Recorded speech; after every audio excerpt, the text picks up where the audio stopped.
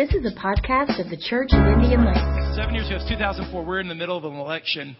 And so happened I was listening to some talk on the radio, a talk show host, political talk show. And they were talking about one of the candidates, who I won't name, that, I probably wasn't going to support. But as the radio host was trying to be funny and was trying to, no doubt, get more listeners to his show, he said one of the rudest, just most vicious comments that I've heard on the radio or heard in the media. In fact, I really believe that if the national media would have picked up on this, because that doesn't always happen, that it would have been a huge story.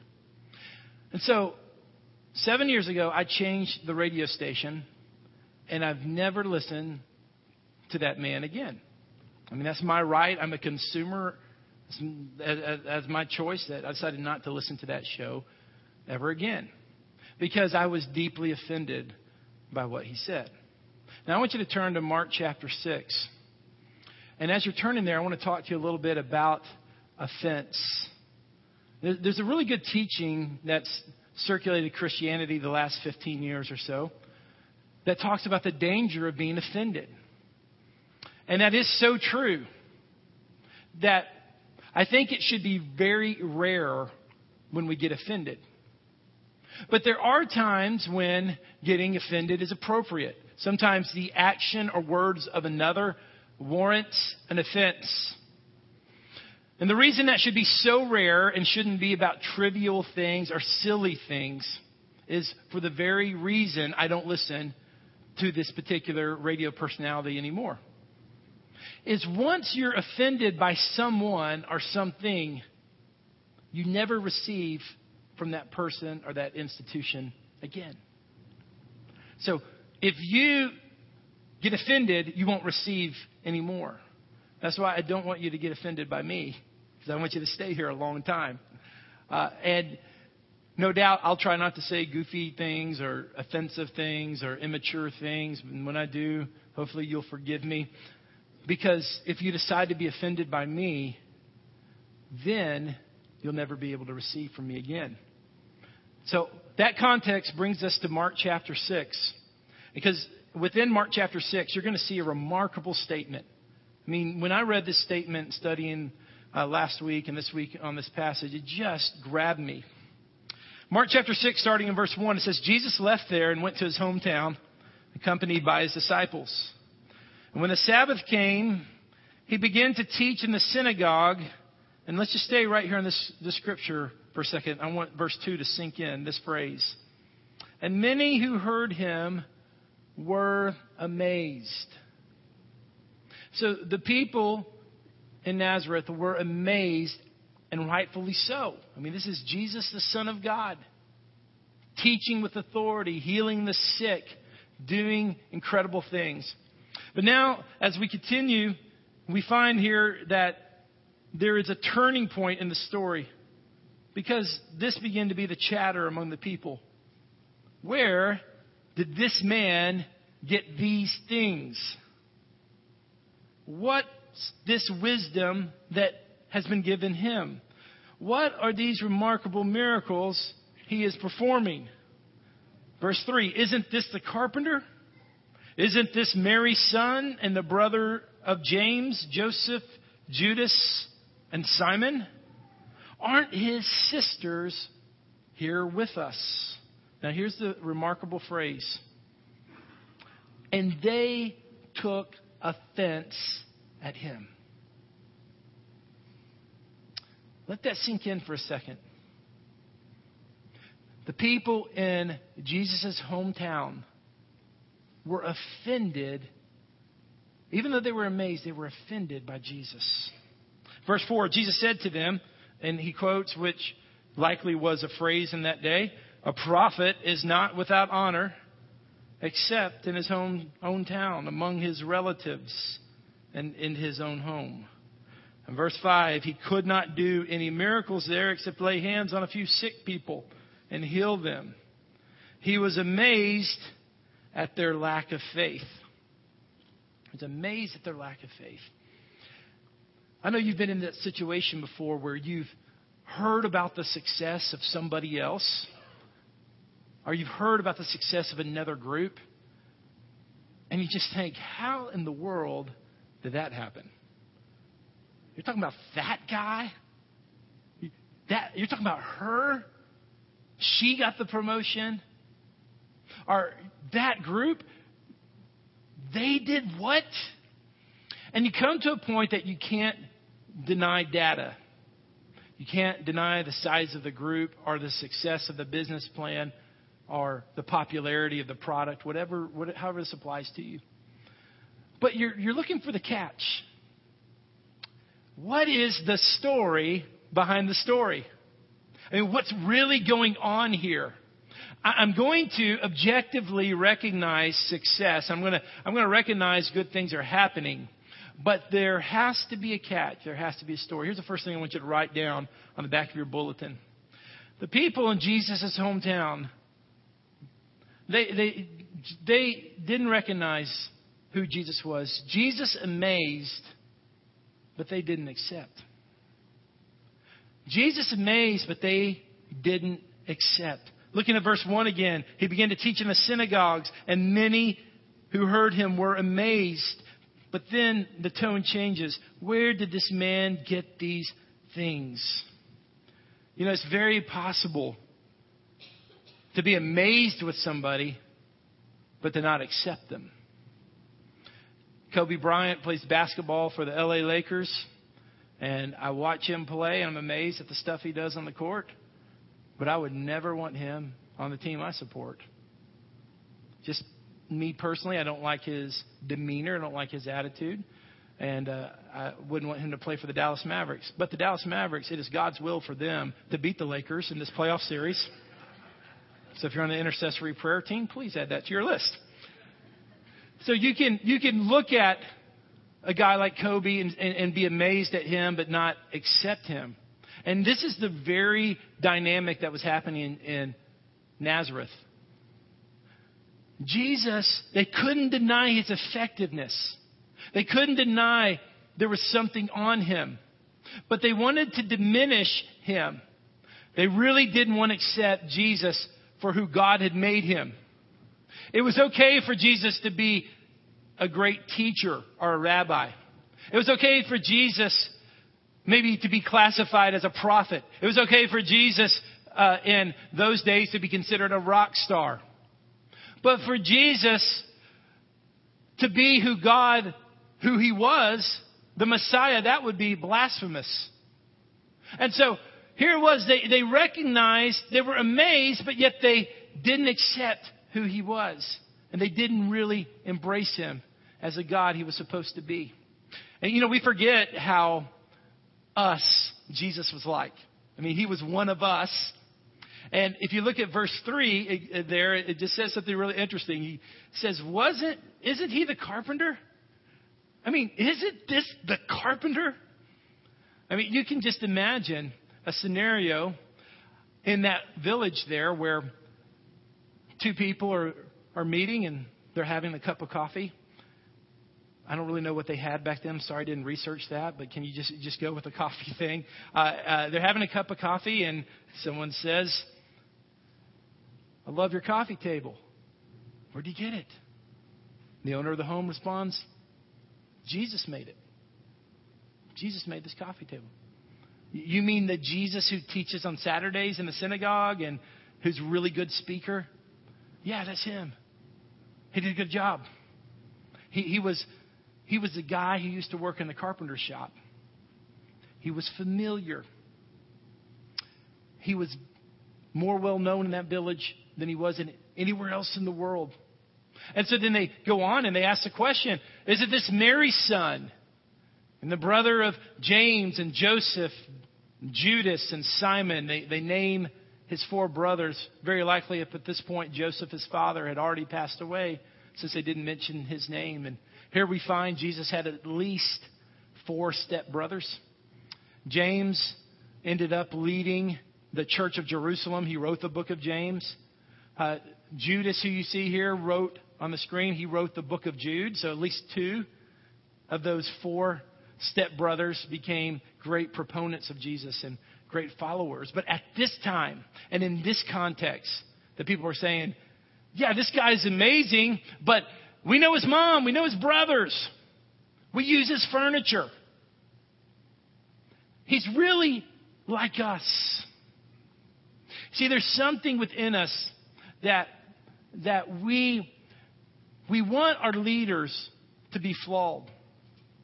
And that's why even in the political realm, that now in contemporary times, if a political candidate has some kind of marital discretion or some kind of thing that makes him seem like just another guy or another girl, it actually helps them in the polls. Probably because, we all feel a little better about our sinfulness or our weaknesses if our leaders are weak too. But Jesus isn't just a leader, he's God. And they're trying to diminish Jesus, and they're trying to make Jesus less than who he is. He's eternal. He's always existed, will always exist. He is God. He's the Messiah. And yet, those that were amazed by him didn't even accept him. They didn't even know who he was. Write the second thing down. That Jesus was close. They were too familiar.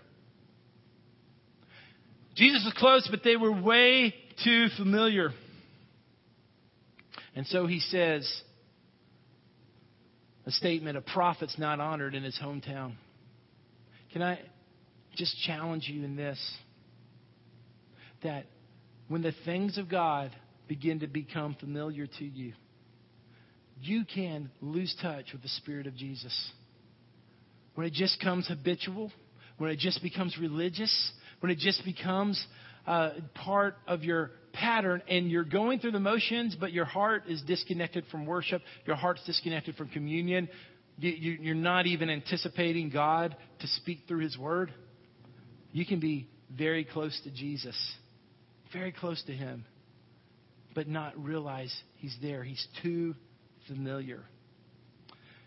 This weekend marks the anniversary of something that if you lived in Middle Tennessee a year ago, we'll never forget, the floods of 2010.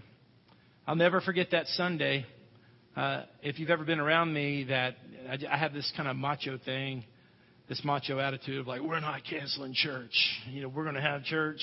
I don't care who's here. We're going to do it. And, that really hasn't worked out that well for me, has it, Beth? So that morning we're having church, and that particular morning, I've never even crossed my mind that we would cancel church for rain. But this was a once-in-a-lifetime event. We believe God, it's going to be a once-in-a-lifetime event. And as time unfolded, a great opportunity happened with our church. In the subsequent weeks, we partnered with Whitten Elementary School. And instead of them having their big carnival they had every year, they decided to do a fundraising event here at the church. And so at this fundraising event, we had a magician named Dave Mays, who's an acquaintance of mine. And Dave was so good with the kids. He just had a gift. He's a Christian-based magician. At the end of the event, he did give honor to Christ and explained to kids that magic wasn't real. But one of the things about watching magic, when you're a child, you look at magic and it's just like, wow, that's great. But as an adult, if you're like me, you never watch magic to see the end results. I am looking and I'm watching as closely as possible to see what is the trick. Here he puts his top hat here. What's underneath there? What's he got stuffed up his sleeve or behind or in his ear or whatever the case is? And I'm just looking real closely to see what's the catch. I think that a lot of us, that's how we are with the miraculous. We're always saying, what is the catch here? What's going on? Here's the last thing I want you to write down. Is that Jesus healed, but they didn't accept. They saw the healing of Jesus, but they didn't believe. Read verse 5 and 6 with me again. And it says this. It says, he could not do any miracles there except lay his hands on a few sick people and heal them. So he could do miracles there because he did. Just to let you know, it's not that Jesus was powerless, because he's never powerless. Jesus, in his sovereign will, did most of his miracles in the atmosphere of faith. But he was never limited. He was always in control. So it says that there in verse 5, he could not do any miracles. Well, but then he did miracles. In verse 6, he was amazed at their lack of faith. He was amazed at their lack of faith. Why? Because even though the miracles were taking place, they were looking at what is the trick, what's the trap door. I mean, what really is going on here? I mean, this cannot be the Messiah. This can't be the Son of God. This can't be Jesus. There has to be a trick here. See, that's been happening for a long time. In the early 19th century, biblical criticism came to its height, and it started with some of the Old Testament stories where what were considered the greatest theological minds of the day started questioning whether Moses really actually brought the children of Israel through on dry land. And then these same group of scholars or same stream of scholars begin to question, was Mary really a virgin? And you see it begins to develop. Before you know it, the question becomes, did Jesus really die? Or was he just in a coma for 2 nights? Or was he just asleep? And then ultimately, is Jesus really the only way to heaven? I mean, aren't there many paths to God? And that all started because people couldn't simply accept the miraculous. They couldn't just accept God is at work. They always had to look for the catch. They had to look for the excuse. They had to look for the back door. And I just want to challenge you this morning in this is that it's very easy for us. It's very easy for us to close our eyes to what God can do. The miraculous is all around you. The miraculous is all around you. Part of it is you being willing to accept the work of God and what He's doing. You being willing to say, God, this is you. What is a miracle? The question is, what is a miracle? A miracle is something in your life that can only be God. Something in your life that can only be God. And if there's nothing in your life that can't be directed towards Him, then maybe there's pride in your life. And you have to figure everything out. You have to reason everything out. And there's nothing mysterious. There's nothing that says that has to be God. That has to be Him working. Maybe it's pride or maybe it's a lack of faith. But either way, I don't want you and I don't want us to be like the village of Nazareth. So let's talk about this for a second. Because, come on, I know that a lot of you are thinking right now, hey, great message, Aaron. Well, at least that's great for other people. Man, I agree with this, Aaron. I agree with what's happening. But I want to point this to you right now. I want to point this to you because many of us in here, I would say the majority of us in here, are around Jesus stuff a lot. We're around Jesus stuff a lot. Could it be that Jesus is getting really familiar to us? Could it be possible that we're really close to Jesus, and in some ways we are amazed by Him, but He's not really God in our lives? He's not really affecting us. We've been around Jesus a long time. Here it was, Jesus was called to seek and save the lost. Jesus was called to draw all men unto Him. Jesus was here to bring abundant life. But yet, in His own village, among His own people, among the people who knew Him the longest, they didn't accept Him. They didn't believe in His miracles. They had to find a catch. They were just too familiar. See, I'm not speaking against a village that existed 2,000 years ago. I'm speaking to your heart. I'm speaking to your heart this morning. I'm speaking to my heart. Speaking to a heart that can take the things of God and Jesus, and it can become just too easy for us. We can go through the motions, and God loves us too much for us to do that. That's why me personally, I love the fact that we have communion available every week. Once a month, we'll take communion together, and we're going to do that, I believe, on May 15th of this month, where we take the bread and the cup together. On the other weeks, we make communion available. And I love taking communion every week because growing up as an evangelical, that as we've developed, preaching is the center of the service. And I love to preach. I love to teach. But communion reminds us that Christ is the center of our worship.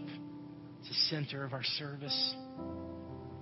Jesus said, if you're going to follow me, one time Jesus said this. He said, if you're going to follow me, you're going to have to eat my flesh and drink my blood. And when he said that, a lot of people left him. A lot of people left him because they couldn't accept that. Communion reminds me that, hey, Jesus, you're not just someone that I admire. You're someone that I'm devoted to. Jesus, you're not just someone that helps me increase my sales, because we so happen to live in an environment that if you didn't follow Jesus, for most of you, it would hurt your commerce. That's a far cry from our Christian brothers and sisters that are under persecution in many parts of the world. It's not just culturally acceptable. It's beneficial to follow Jesus. And the problem is you can start following the commercial Jesus and forget the crucified Jesus. Say, Jesus, I don't want to be like those who lived in the village of Nazareth.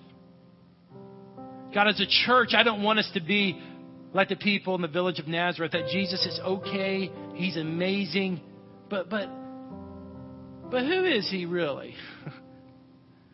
I mean, what right does the pastor have to start talking about my behavior?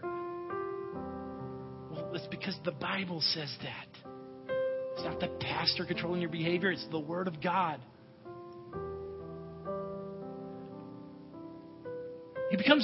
Jesus becomes so familiar that we begin to define Him to our own wisdom and our own understanding. And before we know it, we have this really safe Jesus that really fits into the categories of our life. But we forget that He is wanting to transform our hearts on a regular basis. He is wanting to come down to the deep parts of our hearts. One of the things that I know the Lord wants to speak today, He already spoke it once today. Some of you are looking for a new revelation. And you're anxious about that. God, show me something new. Show me something new. The Lord wants to remind you today that the work of the cross and the work of the resurrection is completely what you need. And He wants to take what He's already revealed and burrow it deep into your heart. He wants it to go down deeper. He wants the power of the cross and the resurrection to imprint on you and impress upon you and to go deeper within you. See, it's not always about something new. It's taking what you've already been given and saying, that is all sufficient. Jesus, you are enough. The work of the cross is enough. The power of the resurrection is enough. I am not going to live in paranoia. What am I missing? What am I going to be left out of? I am going to take the message of the cross and the resurrected Lord, and I am going to cherish it. And I'm going to let God drive that deeper in my heart until it's so a part of me that Jesus is flowing out of me and everything I say and everything I do and who I am. That is what the message of the cross wants to do for you and in you. He wants to be transformational within you. Let's pray about this right now. God. Thank you for listening to the podcast of the Church of Indian Lake.